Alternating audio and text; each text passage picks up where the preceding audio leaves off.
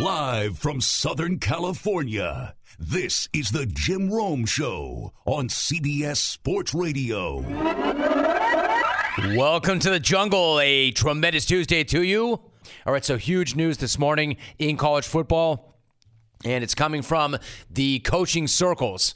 Something that had been bubbling beneath the surface for quite some time. You know, a hint here, a rumor there. But if you were paying attention, you could see this coming from a mile away. The expectation is it will be official later today. Scott Satterfield is the new Louisville head coach. Yeah, I know. In some ways, that feels like a shock, and in many others, it makes a lot of sense. When you look at what he's done at App State and the way he's built that program, he's got a track record, and we know the guy can coach, and he's an excellent talent evaluator, which is something that is key at Louisville, because as good as that program has been in the past, they're now having to deal with a monster in Clemson. So, that's the big news. Oh, and there was some other college football coaching news this morning. Urban Meyer is stepping down after the Rose Bowl. All right, cool. Excuse me, though, for not losing my bleep. Sorry if I'm not choking up over the retirement of a legend. Why? Well, because we have been here before with Urban Meyer a couple of times. That's why. Remember after the 2009 SEC title game when Meyer went to the hospital? He had complained of chest pains. He thought he was having a heart attack. He resigned, only to change his mind a few hours later after being at a, quote, spirited practice with his players. Also, do you remember the time when he retired from Florida 1 year later to spend more time with his family, only to take a TV gig and then join up with Ohio State only a few months after that? And then when he came back, he talked about how he didn't like the state of college football at his time, or at the end of his time at Florida. A state of college football, I might add, that he played a role in creating, with one Gator after another being arrested. You know, just another step in Meyer's career and another bizarre, unnecessary half-truth or straight-out lie about his motivation. You see, this is why everybody and their brother is coming up with hilarious jokes about Clay Helton, about how he should be nervous because Meyer might want the SC job, or why Auburn might be a good fit once Meyer decides that he doesn't like retirement anymore.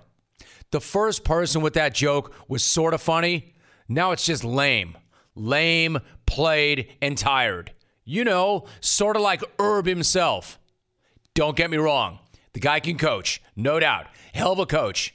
But if this summer did not prove that the emperor has no clothes away from football, then I've got nothing for you. If you have any doubts about whether you can believe Urban Meyer when he says, well, pretty much anything at all, just fire up the VCR and pop in a video from Big Ten Media Days. Watch him answer questions about Zach Smith, the longtime assistant with a longtime history of domestic violence allegations. Then pop in a tape from when it was announced that Meyer would be suspended for 3 games for the way he handled that situation, and how he and AD Gene Smith apologized to Buckeye Nation multiple times for how they handled it, but Courtney Smith 0 times. And then when asked about it directly, Meyer said, quote, "I'm sorry we're in this situation," end quote. And then look at the sign on the wall that claims that one of his core values is treat women with respect. So why is this guy stepping down right now? Man, who knows? Who knows? Ryan Day, who's going to take over as head coach, did a nice job in Meyer's absence at the beginning of the season. And there's no doubt that Meyer does have health issues. Let's be clear about that. I'm not saying that that's not a factor. There's a cyst on his brain that was diagnosed 2 decades back. So, if I'm keeping my Urban Meyer story straight, it was this cyst on the brain that requires him to take medication, which causes him to lie about or forget about certain key details of domestic violence allegations. Do I have that part right? It's just hard to keep track of that because I'm guessing that Meyer can tell you the details of every single play ever called against Michigan, But according to the investigation into the Zach Smith situation, the investigators reported, quote, "We also learned during the investigation that Coach Meyer has sometimes had significant memory issues in other situations where he had prior extensive knowledge of events. He has also periodically taken medicine that can negatively impair his memory, concentration, and focus," end quote. Once again, never mind that this is the same guy who once claimed he could remember every single play from both the 2008 and 2009 SEC title games. Yet when it came to recalling details of one of the most important events of his tenure, he's got no recollection at all. You know, because of his meds. All right, great. Anyway, that cyst required surgery in 2014. When you start talking brain surgery, actual brain surgery, it's a serious, serious health problem. And there was one shot after another of him on the sideline this year looking really, really old and looking like he was in a lot of pain. So, if that's the reason for stepping down, that's a good reason. But then again, it's kind of hard to trust Urban Meyer. Strike that. It's impossible to trust Urban Meyer, especially when Urban Meyer is talking about Urban Meyer. So the question then is he retiring? Or is he just quitting Ohio State? Will he coach again? Who knows? I just know that if Urban Meyer says Urban Meyer will never coach again, then Jim Rome is going to get a second opinion. And all this means that Ohio State just got the worst of both worlds. They sacrificed their reputation to keep Urban Meyer at the beginning of the season, and now he leaves at the end of the season. Congrats. You sold your soul for a 29-point loss to Purdue and a trip to the Rose Bowl. Hope that was worth it. And if Ryan Day really is as good as everybody in Columbus wants you to think he is, and he might be, but if he is, they could have skipped all of this drama and forced Herb out at the start of the season, given Day the keys, and made a statement about who and what Ohio State is. They'd have been seen as leaders, but they didn't. Well done. You just played yourselves. You see, the problem with Urban Meyer is Urban Meyer. It'd be so much easier to talk about the 3 national championships, the 9 losses in 7 years at Ohio State, the total domination of Michigan, the fact that he was the only guy before Dabo who could claim to be on the same level as Saban, all those things. If it wasn't for the fact that Urban Meyer is so Urban Meyer, which means it's not enough for him to be the smartest person in the room. He also has to be the most moral person in the room. He has to be able to lecture everybody about that. So, when you get right down to it, the only true fair reaction to this news is to acknowledge that this is Jim Harbaugh's biggest win since he went to the Super Bowl with the 49ers. Time to break out a new pair of khakis and a nice tall glass of milk, because now he won't have to be embarrassed by Urban Meyer anymore. Just remember, Michigan men, no matter what Jim Harbaugh does now, it's going to come with an asterisk, because when Urban Meyer was there, Harbaugh never once got over. Unless, of course, Ohio State has a really spirited practice today and Herb decides that he wants to come back, or that his retirement is not actually going to happen, or he doesn't want to spend time with his family, or whatever. So forgive me if I'm not going to come with some complete eulogy on Urban Meyer, because I'm not sure that this is the end. But when someone says somebody's a great person, people frequently say, he's a great coach, but a better man. It's the highest form of praise, right? If, in fact, this is the end for Urban Meyer, what this is the end of a run from a guy who was a really good coach, and that's it. Not the leader or molder of men or great moral figure that he wants you to think that he is, or that he even thinks he is himself. Just a great coach. That's it. Just a great coach.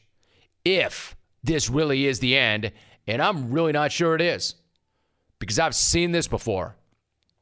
1-800-636-8686. What do you make of that story?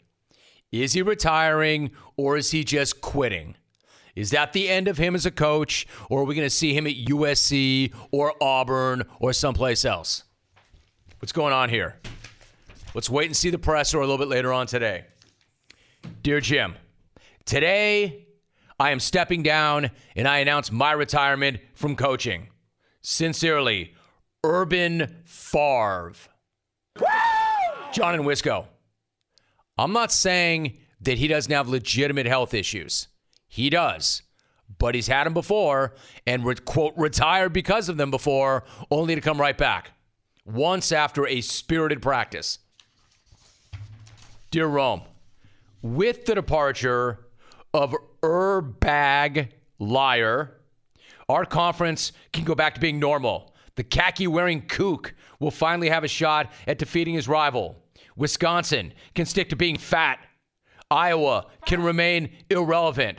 And Scofro can claim multiple Big Ten titles and Coach of the Year awards at prestigious Nebraska U. Good riddance, Bag. Signed the Big Ten Conference. Aaron in Omaha, War Scofro, still being undefeated in Nebraska bowl games. I'm joined by an award-winning writer, national college football and basketball reporter for Yahoo Sports. He was the one that broke this story about Urban Meyer. Pete Thamel is my guest. Pete, nice to have you back. How are you? Hey, Jim, thanks for having me. I appreciate it, man. Good to have you, Pete. Thanks so much. Now, you reported this morning that Urban Meyer is going to be stepping down after the Rose Bowl. Offensive coordinator Ryan Day will be taking over. What was your reaction, Pete, when you first heard that news?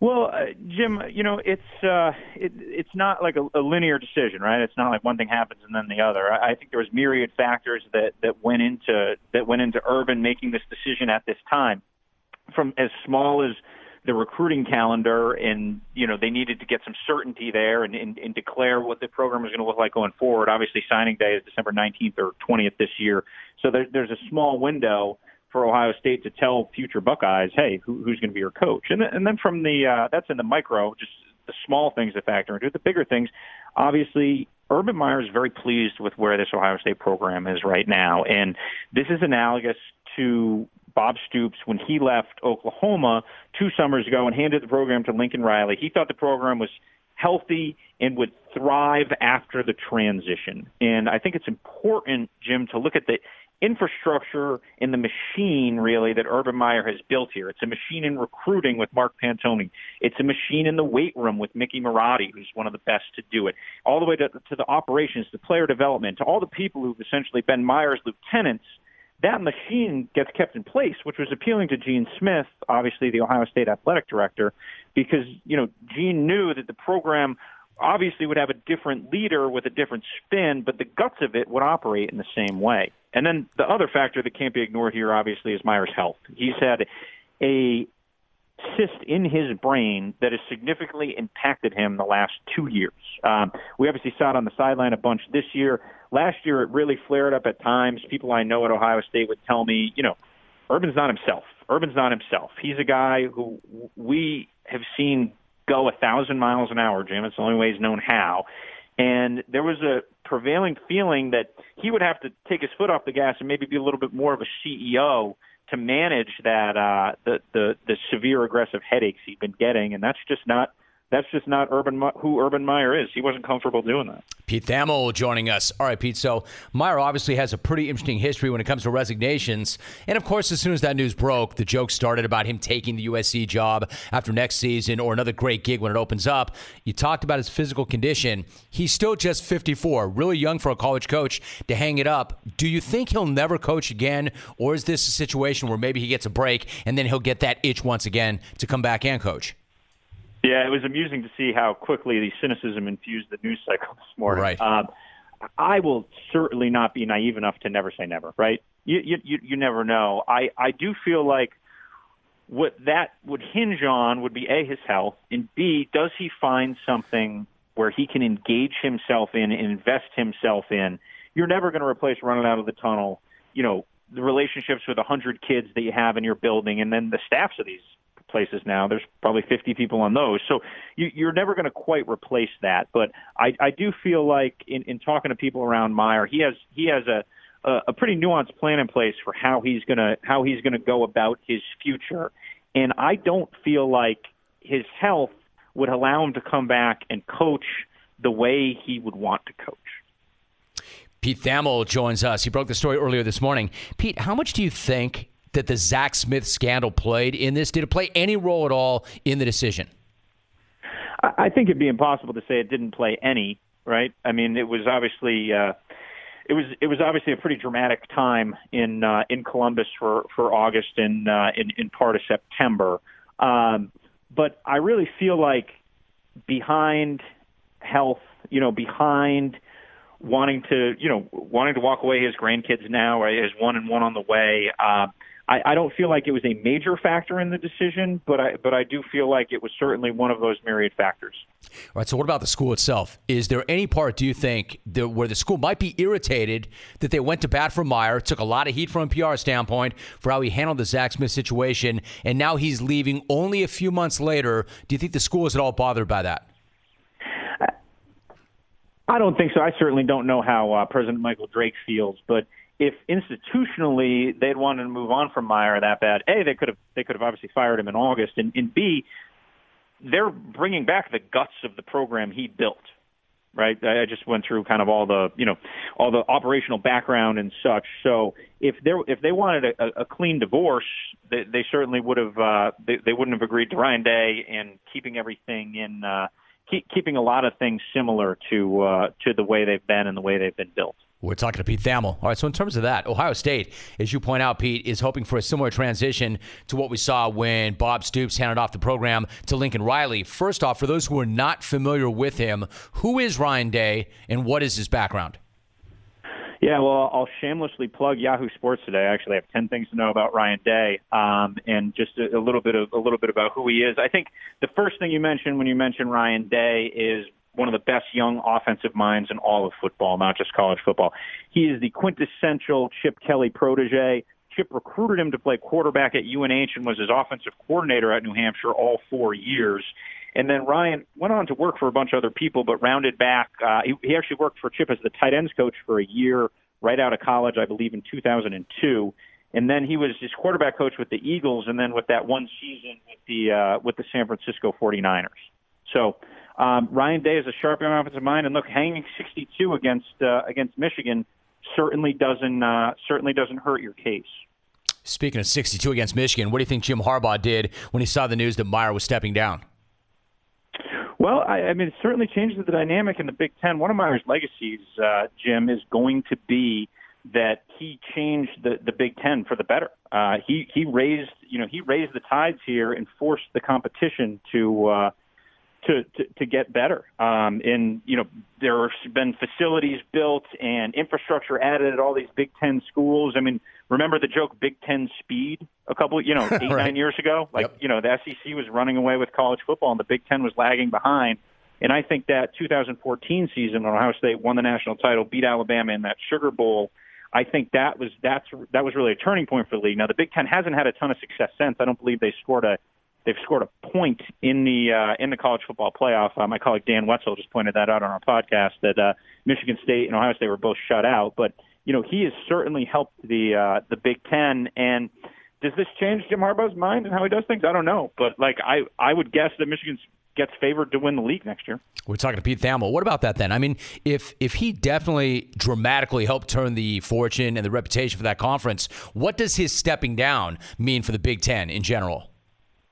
Well, it's a blow to the Big Ten. I don't think there's any question about that. I mean, their ratings, the interest, the electricity that he brought to games is not going to be replaced by Ryan Day. You can't. It could grow into that. It could grow back into that. But, he's one of the transformative figures in modern football on the field. And so I think it is a blow to the Big Ten. He's one of the, top 2 coaches of this generation. All right. So that said, and finally, Pete, there's no doubt he's won everywhere he's been. He has an amazing resume in terms of wins and losses. But of course, there are the off the field issues at Florida and Ohio State. So how would you attempt to sum up his legacy at this point?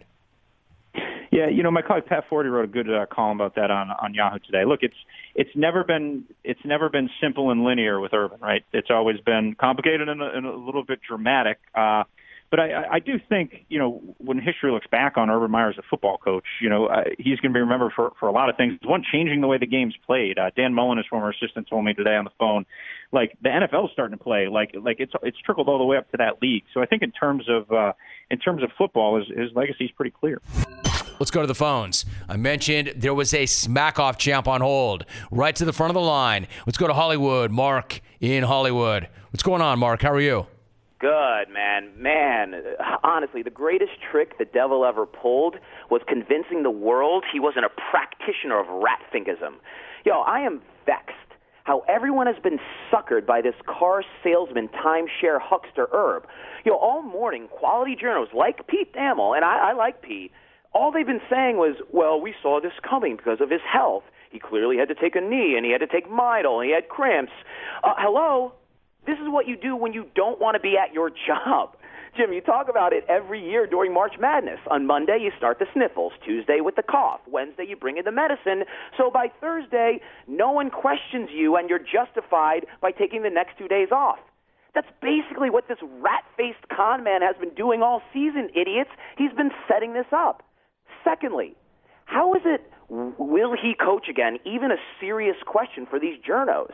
It's like people forget that he coached a successful college team in the South where he overlooked players' crimes, where one tight end was insulated against any punishment for his psychopath activities. And when things got hot and the sanctions came, Herb faked a coronary harder than Rick in Buffalo fakes his radio voice, bounced for a year, and then, shocker, he's the head coach of the Buckeyes. Trust me, in a few months, when the Browns or USC come a-calling, this dude's eyes are going to spring open like Tyson Fury and The Undertaker combined, and he's going to hop out of his deathbed and jig around harder than that freeloading scumbag Grandpa Joe. And finally, not to go all Chael Sonnen and Lance Armstrong with it, but Herb, if you're really feeling that crappy all the time to the point where you have to fake a brain cyst, retire to evaluate your medical status, you did it to yourself, didn't you? It must be hard having to lie to the national media about covering up a woman's abusive husband, but when your boy, who you lied for, started holding things over your head, when Zach Smith started to pop off on Twitter about how he has a ton of dirt that he could come out with at any time, yeah, that would mess with me too. We've all read The Telltale Heart. We know how guilt can drive someone insane or manifest itself physically.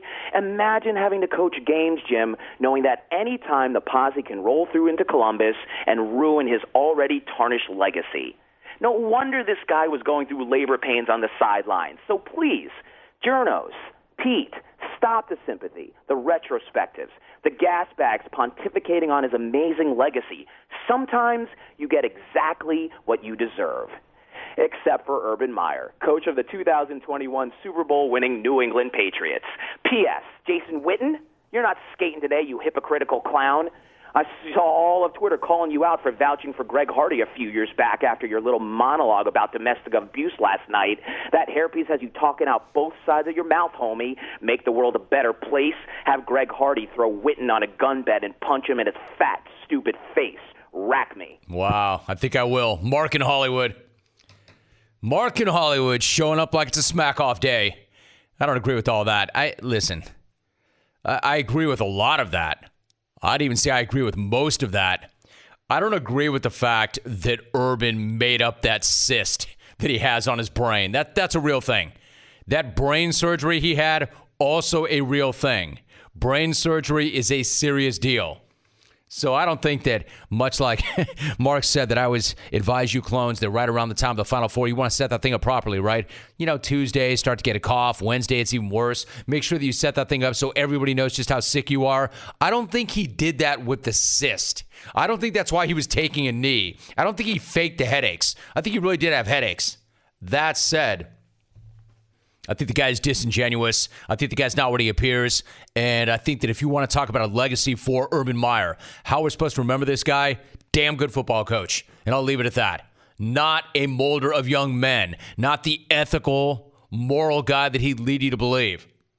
And certainly not all that honest either. This whole notion about, I don't remember. I can't remember the details of exactly what happened. This is the same guy who did say, as I mentioned in my take, he can remember every single play from the 2008 and 2009 SEC title games, but can't remember some of the details regarding Zach Smith. And why not? Because of his medication. Let me tell you something. This guy can remember every freaking play he's ever called against Michigan, but he can't remember those details. Oh, all right. So, no, I'm not going to sit here with a eulogy. I'm not going to sit here and hype this guy up and talk about what his career was like. Number one, I'm not convinced his career is over. Number two, I just don't see the guy like that. I see the guy this way. Great football coach, period. Not a great guy, not a great moral, ethical figure who's a great molder of men. You know, it says it right there on the wall. Treat women with respect. How you going to do that, Herb, if you keep Zach Smith, a guy who was allegedly abusing his wife on staff, as long as you did? And we're honest about that. And then allegedly try to cover that up. Allegedly. However, I will say this. He did not make up the cyst on his brain. That really does exist. That brain surgery, he didn't make that up. That really did happen. So where does he go? Mark just said, yes, see you in New England, taking over for the hoodie. USC, Auburn, New England. I do not think we have seen the last of Urban Meyer. Gonzaga is 8-0. They're top ranked in both polls. They're at home against Washington tomorrow. We are joined by Mark Few. Mark, it's so good to have you back. How are you? I'm great. How you doing, Jim? Mark, I am super. And I'm looking at your situation. You beat Creighton on Saturday. You are undefeated. You are number one. There's an awful lot to like about your roster. So first things first, Mark, how is life for you right now? Life is really, really good. Really good on a professional level and probably even better on a personal level. Kids are doing great. Marcy's doing great. So no complaints. No complaints. But you know what? We're waiting anxiously for the Rome Christmas card to make its way up here. That's kind of a highlight of it. That's awesome. That's great. You know, I touched base. Thanks for saying so, Mark. I touched base with Janet. I said, "How hard are you going this year? Are you all in on this? Are you going to bling this thing up?" She usually is. She's had a busy year. I don't know. The bar is pretty high, but I'm going to pass that along to her. She'll love hearing that, and I appreciate you saying it. Listen, there's so many guys I want to talk to you about, but let me start with Rui Hachimura. 22 points, 11 rebounds, 3 assists in that win over Creighton. He has been an absolute force for you this year. But take me back to his freshman season. You had a really good team that year. He averaged less than 5 minutes per game. His English was not where it is right now. What do you remember about that year for him? A lot of that, just trying to adapt and just being thrown in to a very, very competitive,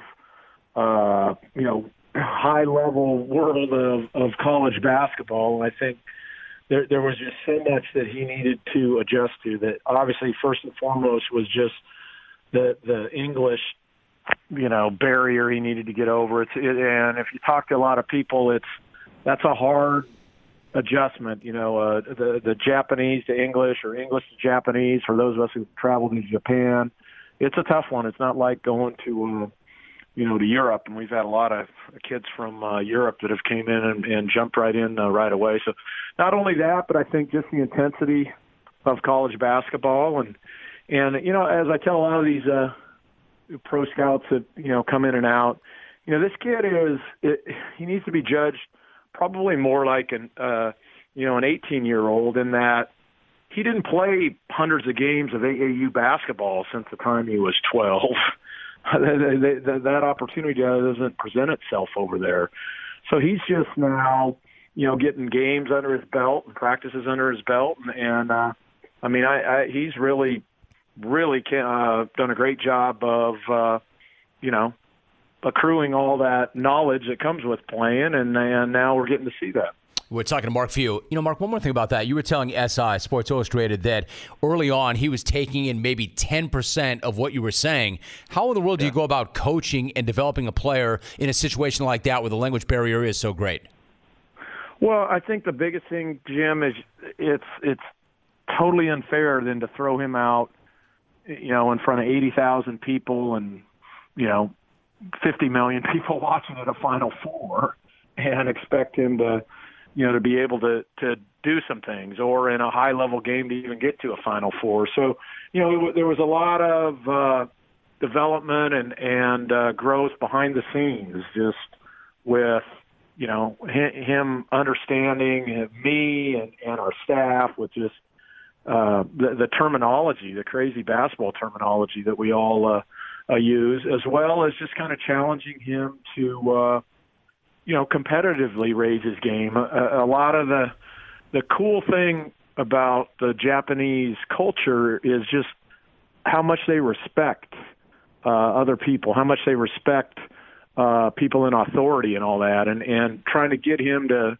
it's okay to, you don't have to defer to the older guys all the time. You're a talented guy, and you need to start asserting yourself. And he's really kind of coming into his own in that regard. Gonzaga head coach Mark Few is joining us once again. So, Mark, going into that Duke game, they were number one in the country, loaded with lottery picks. Nobody's going to give you a national title for a win in November, but how big was that win, and what did your team show you and how they handled that moment? Well, hey, I mean, we played the game, and so anytime you're competing and keeping score, you might as well win. I think that's how we approached it, and we were glad to be able to get it done. It was a great test. They're a uber talented team. But what I learned about my team is that they're confident, they're talented in their own way. We were able to play a high possession game like that. We didn't really have to adjust our tempo in regards to, hey, we better slow this thing down because these guys are really dangerous. We attacked them in the normal way. The funny thing, Jim, is I think we got done playing Arizona at 8:00 at night, maybe over there, Hawaii time, and then we left to go play Duke at 10 the next morning. So there wasn't a ton of coaching, there was mental stuff going on, but we didn't even have time for a walkthrough or a practice. So the guys, it was all about their approach and all about just kind of us just playing the Gonzaga way, and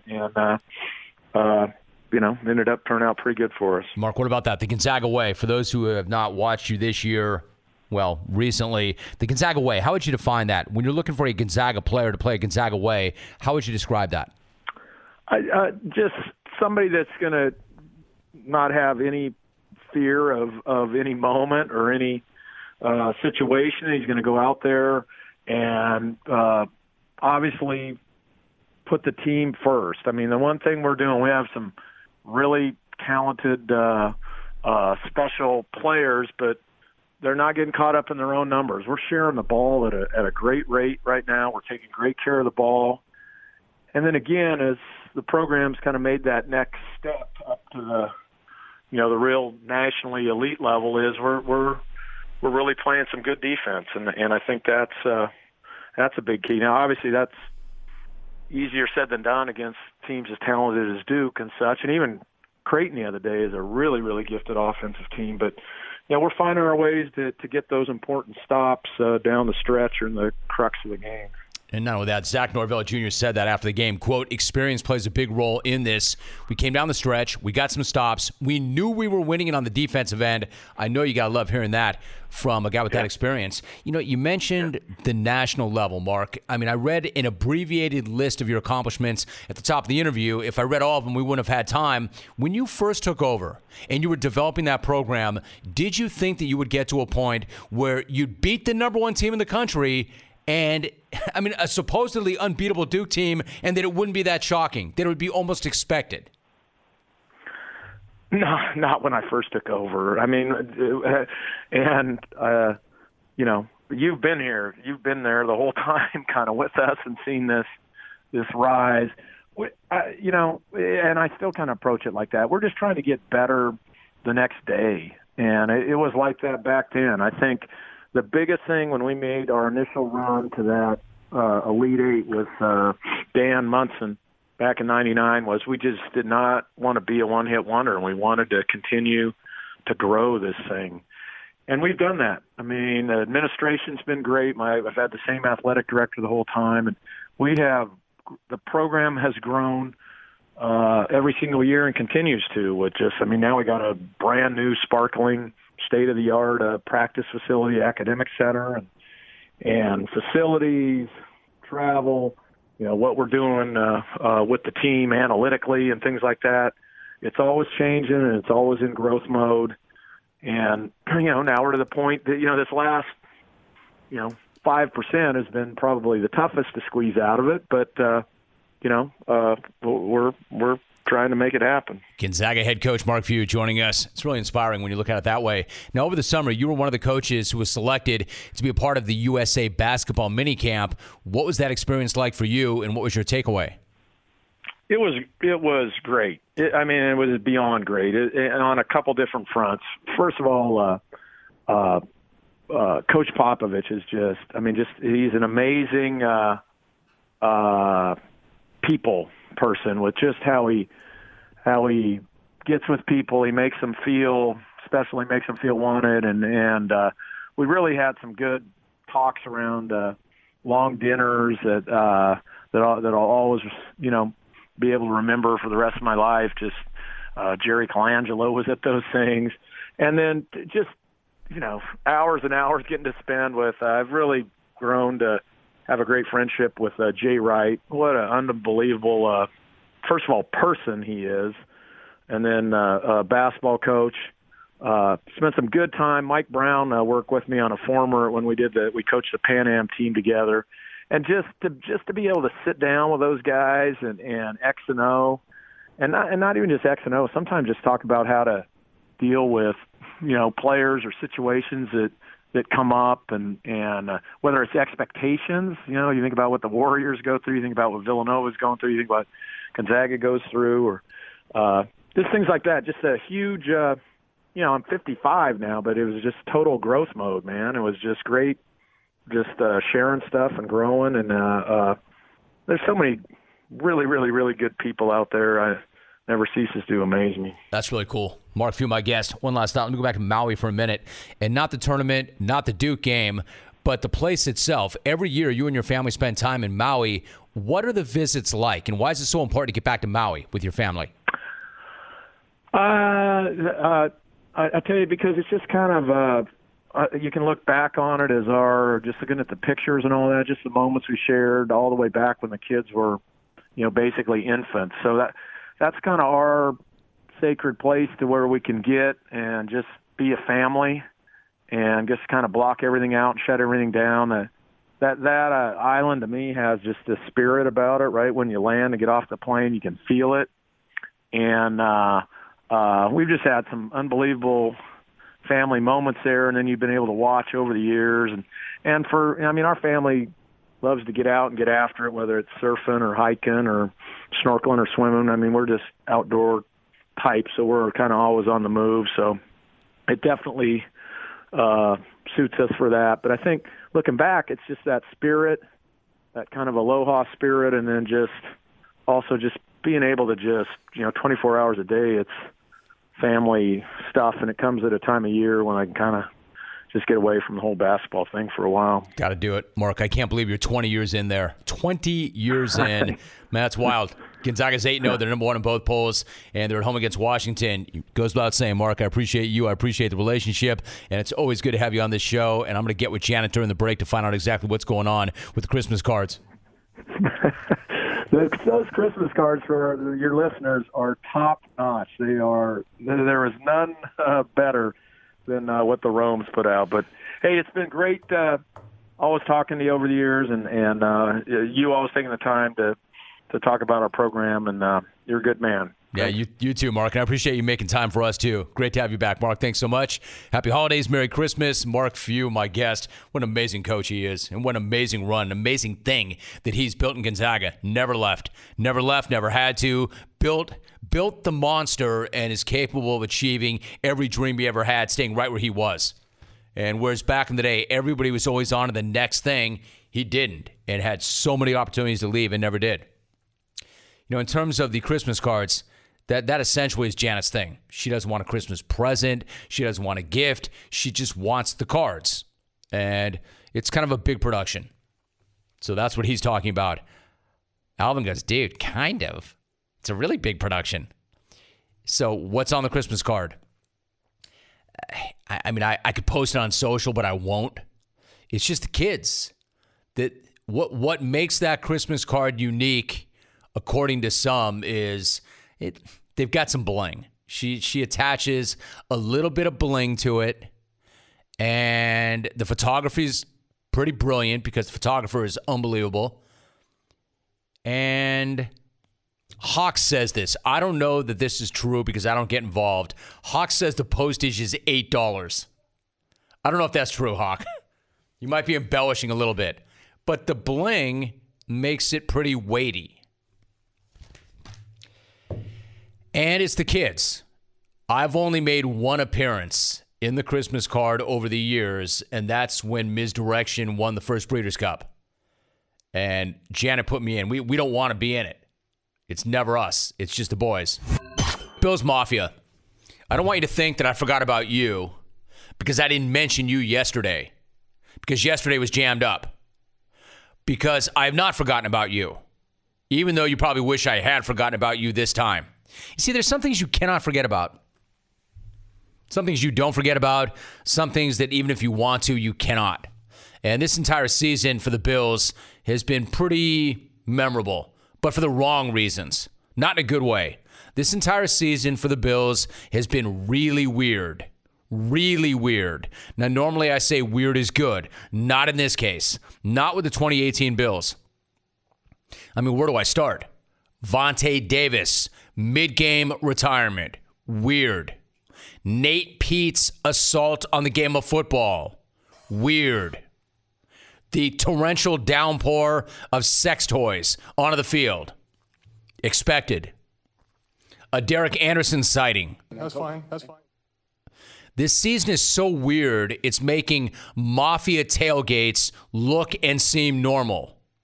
As if lighting yourself on fire and jumping off of an RV through a folding table after beer bonging a cold one between somebody else's glutes is normal. But just when I thought that things could not get any more weird in Buffalo Sunday against the Dolphins, this happened. Now, you know things are straight up bizarre when Charles Clay is dropping Josh Allen's miracle game-winning Hail Mary, and I'm not even talking about that being the weirdest thing. And the rookie, Josh Allen, with the game on the line. And there is the snap. Allen back to throw. Pressure, dances away from it, now runs back to his right. Trying to buy some time under a heavy pass rush. Gets a block. Josh Allen throws it downfield, headed for the end zone, and it is caught. No, incomplete in the end zone. Charles Clay trying to recover, trying to come back to the football, could not drag it in. And the Dolphins will take over with 53 seconds left to play. You know, I would say, boy, that was weird. That was bizarre. I mean, a miracle play by Josh Allen. A miracle play. But that's not even the strangest thing of the day. No, what I'm talking about is Bills defensive end Jerry Hughes. Jerry Hughes getting caught on camera. Getting after an official. Getting after an official in the tunnel who he accused in the video of calling him a bitch. Hold up now, Alvin. This is an NFL player alleging that a referee dropped a B-bomb on him. I'll catch you, guaranteed. My man's hot. You called me a bitch. I'll catch you. Trust me, I'll catch you. I'll catch you guaranteed. I mean, listen to this guy. This guy is hot. I'll catch you, guaranteed. My man sounds angry. So that's what you can hear in the video as Jerry Hughes goes in on Roy Ellison, the referee, for allegedly calling him that. Now, what you can't hear on that video is Hughes walking away saying, quote, I'm going to knock his ass out when I see him again. I'm going to hurry up and get dressed. He called me a bitch. All right, so look, I wasn't there. I've been doing this a long, long time. I can count on exactly one finger the amount of times I've seen a video of a player run up on a ref like that and accuse a ref of something like that. Now, I'm not here to say what did or didn't happen because I was not on the field. So I don't know. I don't know what was said or what wasn't said. I don't know what happened or what didn't happen. I'm just saying I've never seen anything like that before. And making the entire episode even more peculiar is Hughes denying that the confrontation that I just played even took place. What caused the anger? I mean, What's anger? Who was angry? Yours. I was angry?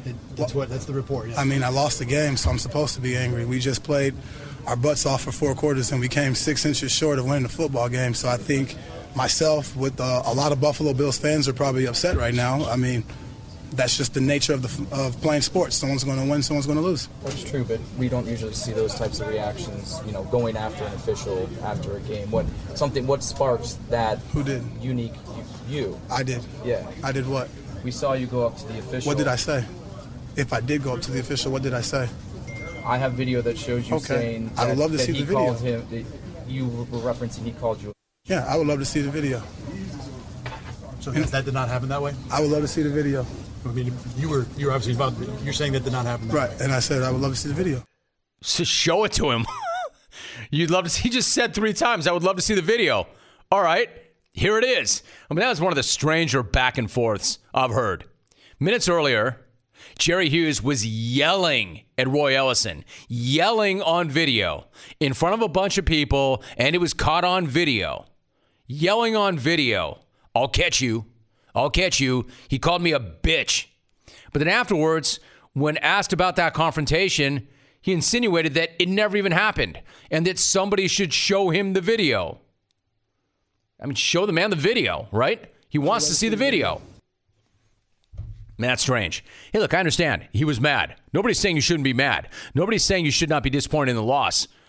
But the question was, why did you run up on the official like that? And why were you so angry with that official? And did he or did he not call you a bitch? I mean, either way, the guy either didn't do it, but he did because we saw the video, or in that heat of the moment, he was so hot that maybe he just blacked out and forgot, or he's lying. Either way, it's weird. And we still have no clear answers as to exactly what happened on the field and what's going to happen to Jerry Hughes or the ref off the field. So, yesterday on the RPO, I had Ross Tucker filling in for Trevor Price. And I asked Ross, what's the craziest thing he ever heard a player? No, check that. The craziest thing a ref ever said to a player. Had he ever heard a referee that aggressive with a player? And Ross said, no, I have never seen or heard of anything like that. I don't know that I've ever personally heard a ref say anything that egregious or that noteworthy. On the one hand, it's hard for me to believe. On the other hand, it's kind of a weird thing for Jerry Hughes to make up. I can't imagine what else would set him off to the point where he would go after the guy in the tunnel going into the locker room. If it was just a bad call, he wouldn't have done that. You know, he knows he's probably going to get fined and they're going to investigate the incident. It'll be really interesting to see what ends up coming out of that because I haven't heard it. I don't know that I've ever heard a ref say anything really derogatory to a player. Ross, I wasn't there. I don't want to say. I have no way of knowing. It seems very peculiar that a ref would call a player a bitch. It does. And my only thought is maybe that's what Jerry thought he said. And it's not what the official said. I mean, you know, I would also just say, like, if you look at the profile of most of the officials, I don't picture many of those guys saying the word bitch that often. You know what I mean? Right. They're like accountants and lawyers. I mean, I don't know if he did say it. I wish that we had a mic because I'd be surprised the dude had it in him.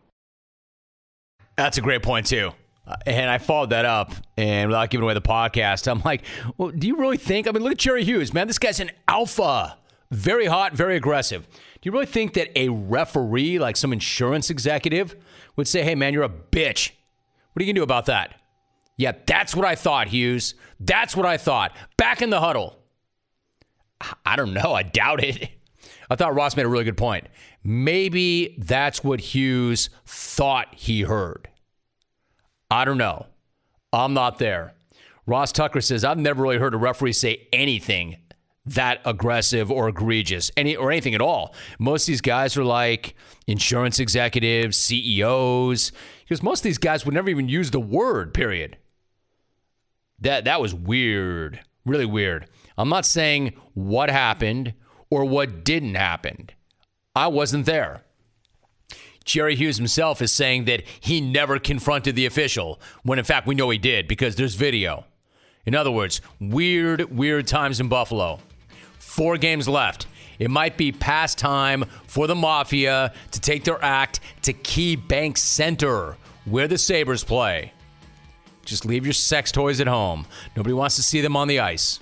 I'll catch you, guaranteed. We are joined by the head football coach at UCF. 12-0 in his first season at UCF. Led UCF to the American Athletic Conference title this season.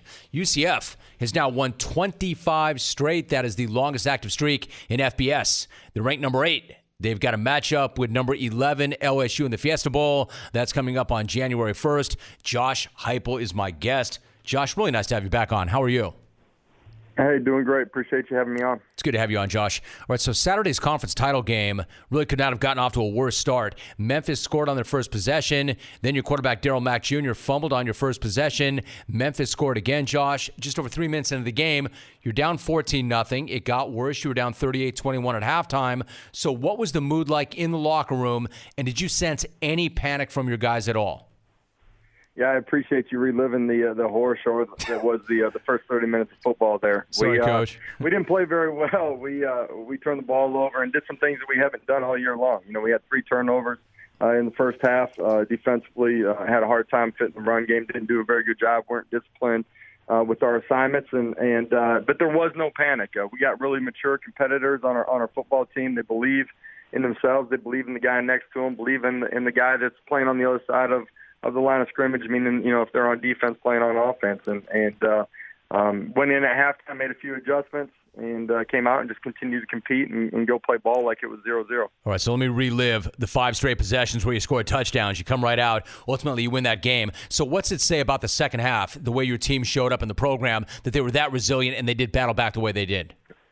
Yeah, I think that it shows that they are resilient. It shows that they're great competitors. It shows that they have a heart of a champion, that they can handle adversity. All the things that it takes to go win and have an undefeated season, all the things it takes to go undefeated for 2 straight years.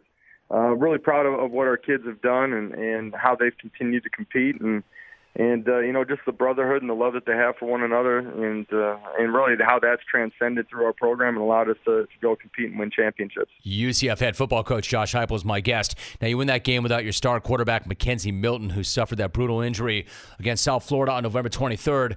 On a personal level, what was it like for you to see him go down that way and then to hear some of the details about the severity of the injury? Yeah, it's heart-wrenching. You care so deeply about everybody inside of your program.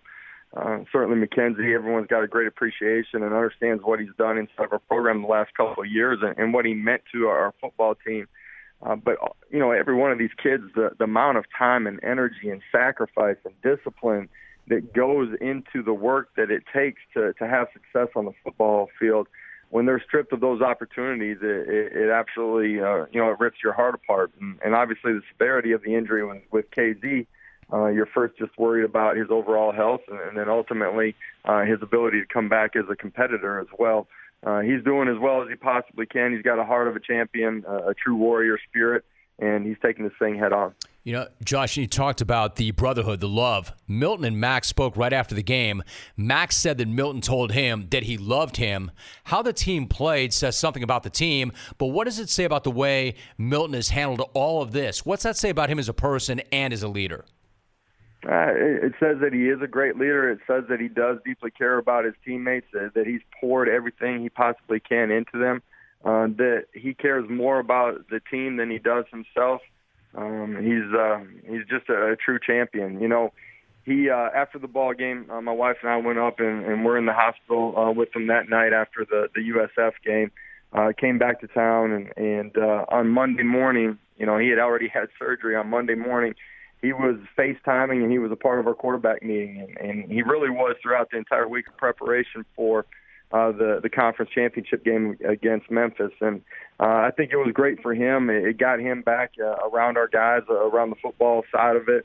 rejuvenated him a little bit, but it was great for our players as well to see that he was doing well and that he was still a part of what we were doing moving forward. I don't know, Josh. I've done this a long, long time, and I'm accustomed to guys bouncing back, being mentally tough, being resilient.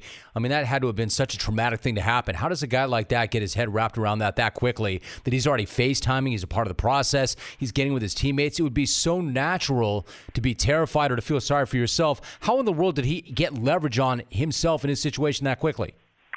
Yeah, I think it just speaks to who and what he is, and I'm talking about just internally. He has got a heart of a champion. He truly loves the guys inside of our building that are a part of our football program, and pours everything he possibly can into those guys. And he's got a great warrior spirit about him. He continues to compete every single day.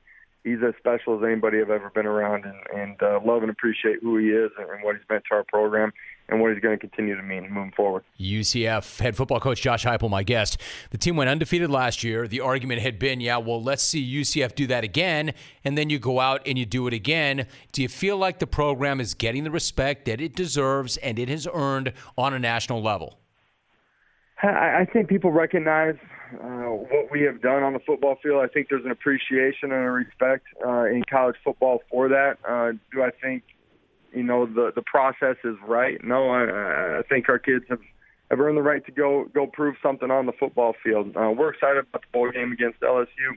But ultimately, I got to believe that this playoff is going to be expanded and allow more people into the process. I was going to say, you're focused on LSU. You got to take care of your business still yet, especially to make that argument. But if in fact you do that and things go your way and you earn that victory on the field, do you feel like the field will be expanded? And what would you expand it to if it were up to you? I don't have all the answers.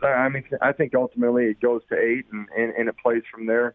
There's 6 conference champions that get into the process. There's going to be 2 at-larges.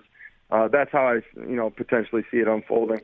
But at the end of the day, a goal of ours as our football team was to get in the playoff. We didn't do that. Our kids are excited. Our program's excited about going out and competing against a great football team in LSU. Got a great amount of respect for their coaching staff, their players, what they have done throughout the course of this season, the history and the tradition of that program. We're excited about going and playing in the Fiesta Bowl. And at the end of the day, our kids have been successful this season and handled it the right way because they focused on what matters, and that's their preparation, controlling today. Our kids, when we get back off the road recruiting and start our bowl prep, they'll get back to what matters and prepare in a great way to go out and play a football game. Right, so it's a tremendous opportunity for the program, for the players. As you look at LSU, and you'll get into this, I'm sure, but as you look at them right now, what concerns you the most about that matchup? I haven't watched them over the years. I know they're going to be athletic with their skill positions in all 3 phases of the game, offensively, defensively. They're going to be big and physical on both sides of the line of scrimmage. I haven't gotten into the tape yet. Just haven't watched them through the years, knowing the type of personnel that they have. They're going to pose those issues for us, and our kids will be ready to go compete and go play, though. Josh, one thing before you go. There's this great video of a UCF student who'd been waiting for Fiesta Bowl tickets since 4 p.m. on Sunday. Finally got a chance to buy her tickets. We've talked in the past about the support that you get in the bounce house, and it was rocking once again during the title game. You knew coming into this job that the UCF fan base was really passionate. You knew you had fan support. Did you have any idea that it was to that extent, though? I really didn't, man. This is one of the youngest universities in the country. It's the second largest university in the country. It's continuing to grow every single year. Our community has embraced us with open arms. The stadium's packed every single Saturday afternoon or Saturday evening. Every game we walk out that tunnel, it's jam-packed. It's as an electric of atmosphere as I have coached in or played in anywhere in college football.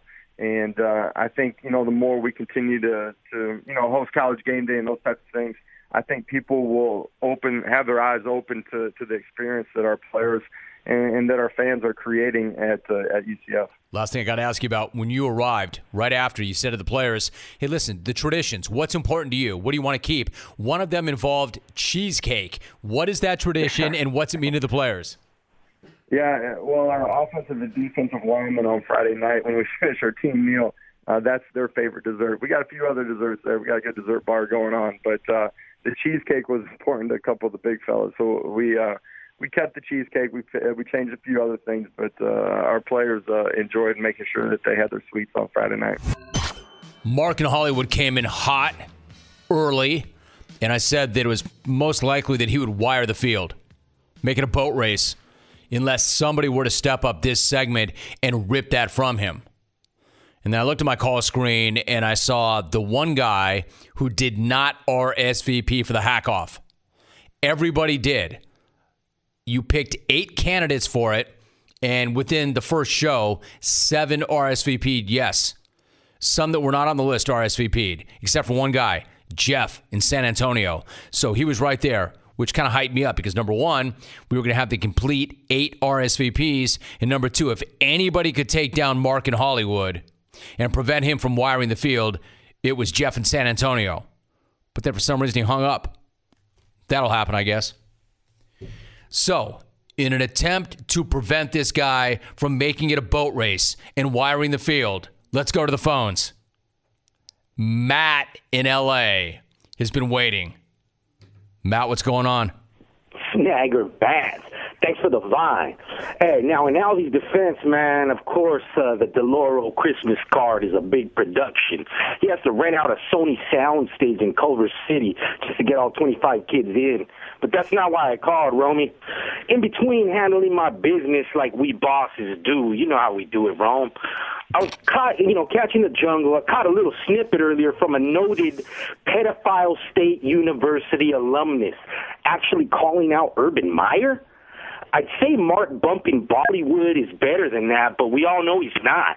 Hey, Marky Mark, why don't you work more on polishing off Big Wang or macking a dude to hang with Brittany Skank or whatever it is your D-list acting does, because that OSU take you had was as whack as your last attempt of writing a good treatment, you SAG card-toting bag. Keep OSU out your mouth. That's all I got, Jim. Wore irate Craig graduating to prawns for his Bluetooth modules. Unwore those Canadian kumquats stalking Rich Ackerman. Outro. Rack him. Matt in L.A. Yeah, I know a lot of you don't like this guy. He makes me laugh every single time.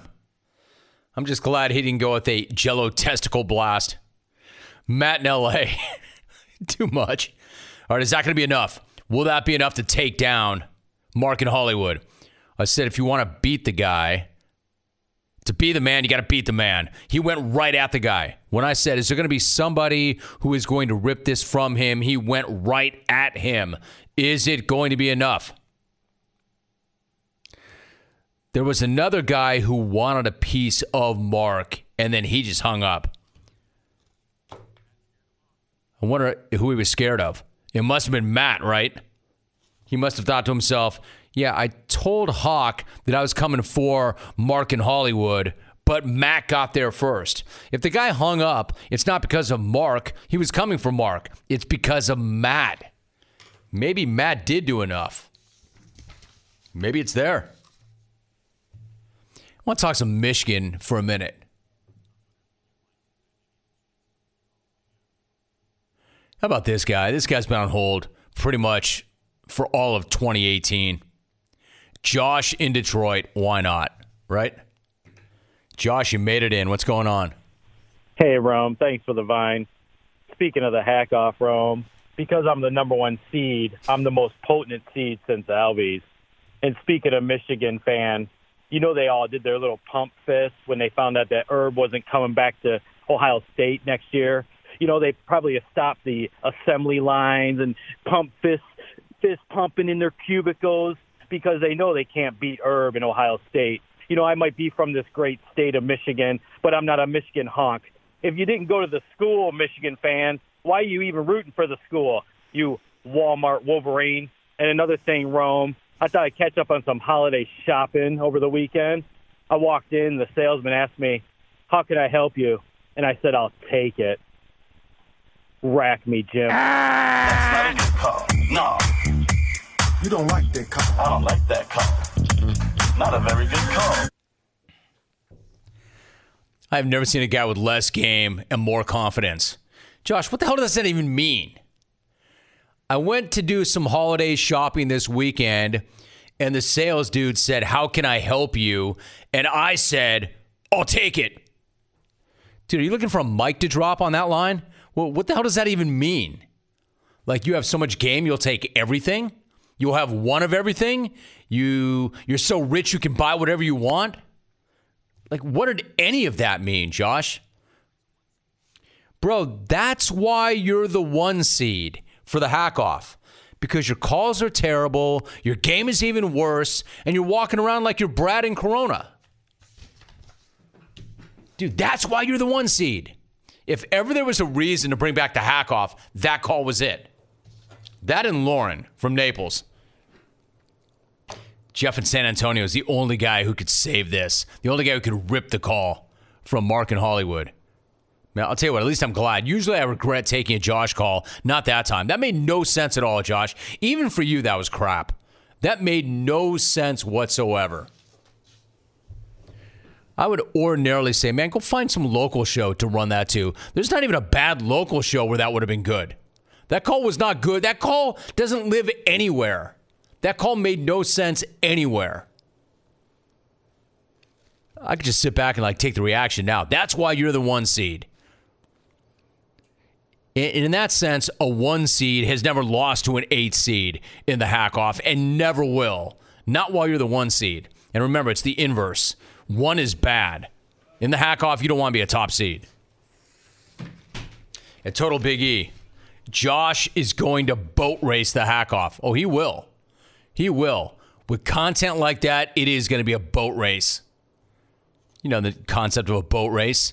That once a boat gets a lead in a boat race, no other boats ever come back to win because it's a boat race. Nothing ever happens in a boat race. Somebody gets their nose out in front and they win. That's Josh. Josh will make the first call as the 1 seed, and nobody would have a chance to run him down. Reginald Merriweather III tweets, "War pump fistin'." You know they all did their little pump fist when they found that. They were pump fisting. Pump fist. Nothing like a big pump fist. Pump fist. War pump fisting. Pump fist. Number 6 had nothing to do with that. Don't come in here with your resets of number 6 pump fisting. Pump fist.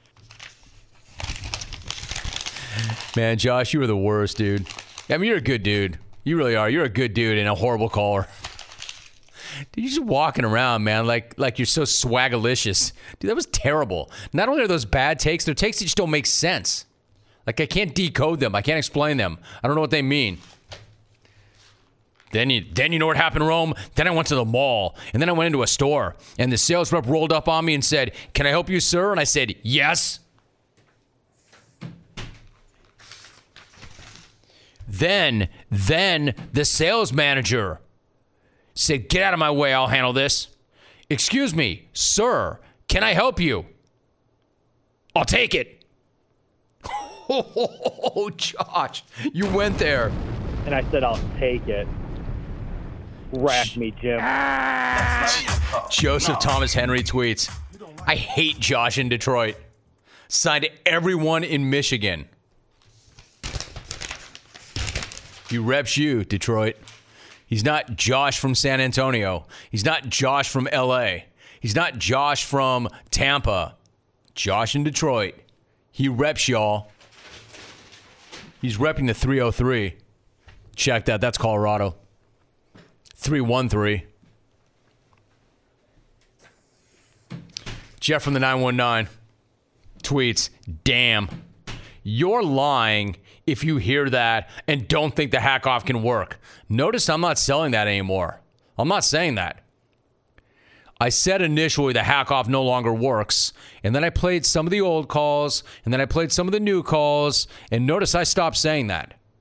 Now instead of saying the Hackoff won't work, I've been saying or thinking to myself, when will it work? What day would it work best? Where do I put this thing? And every time one of those hacks calls and does something like that, the more I think it is going to work. Josh was the best argument for the Hackoff in quite some time. Walmart Wolverine. Walmart Wolverine. Warren Fawcett tweets, Josh needs to be a none seed. Like a 0 seed. Like a 1 seed's not good enough. He's so dominant, he should be a none seed. Pump fist. What with all that pump fisting going on? Pump fist. Huge call brought to you by Heat. Heat branded products are designed to keep your fuel system flowing. Even under the harshest conditions. Remove water, raise MPGs, clean the fuel system. Heat, baby.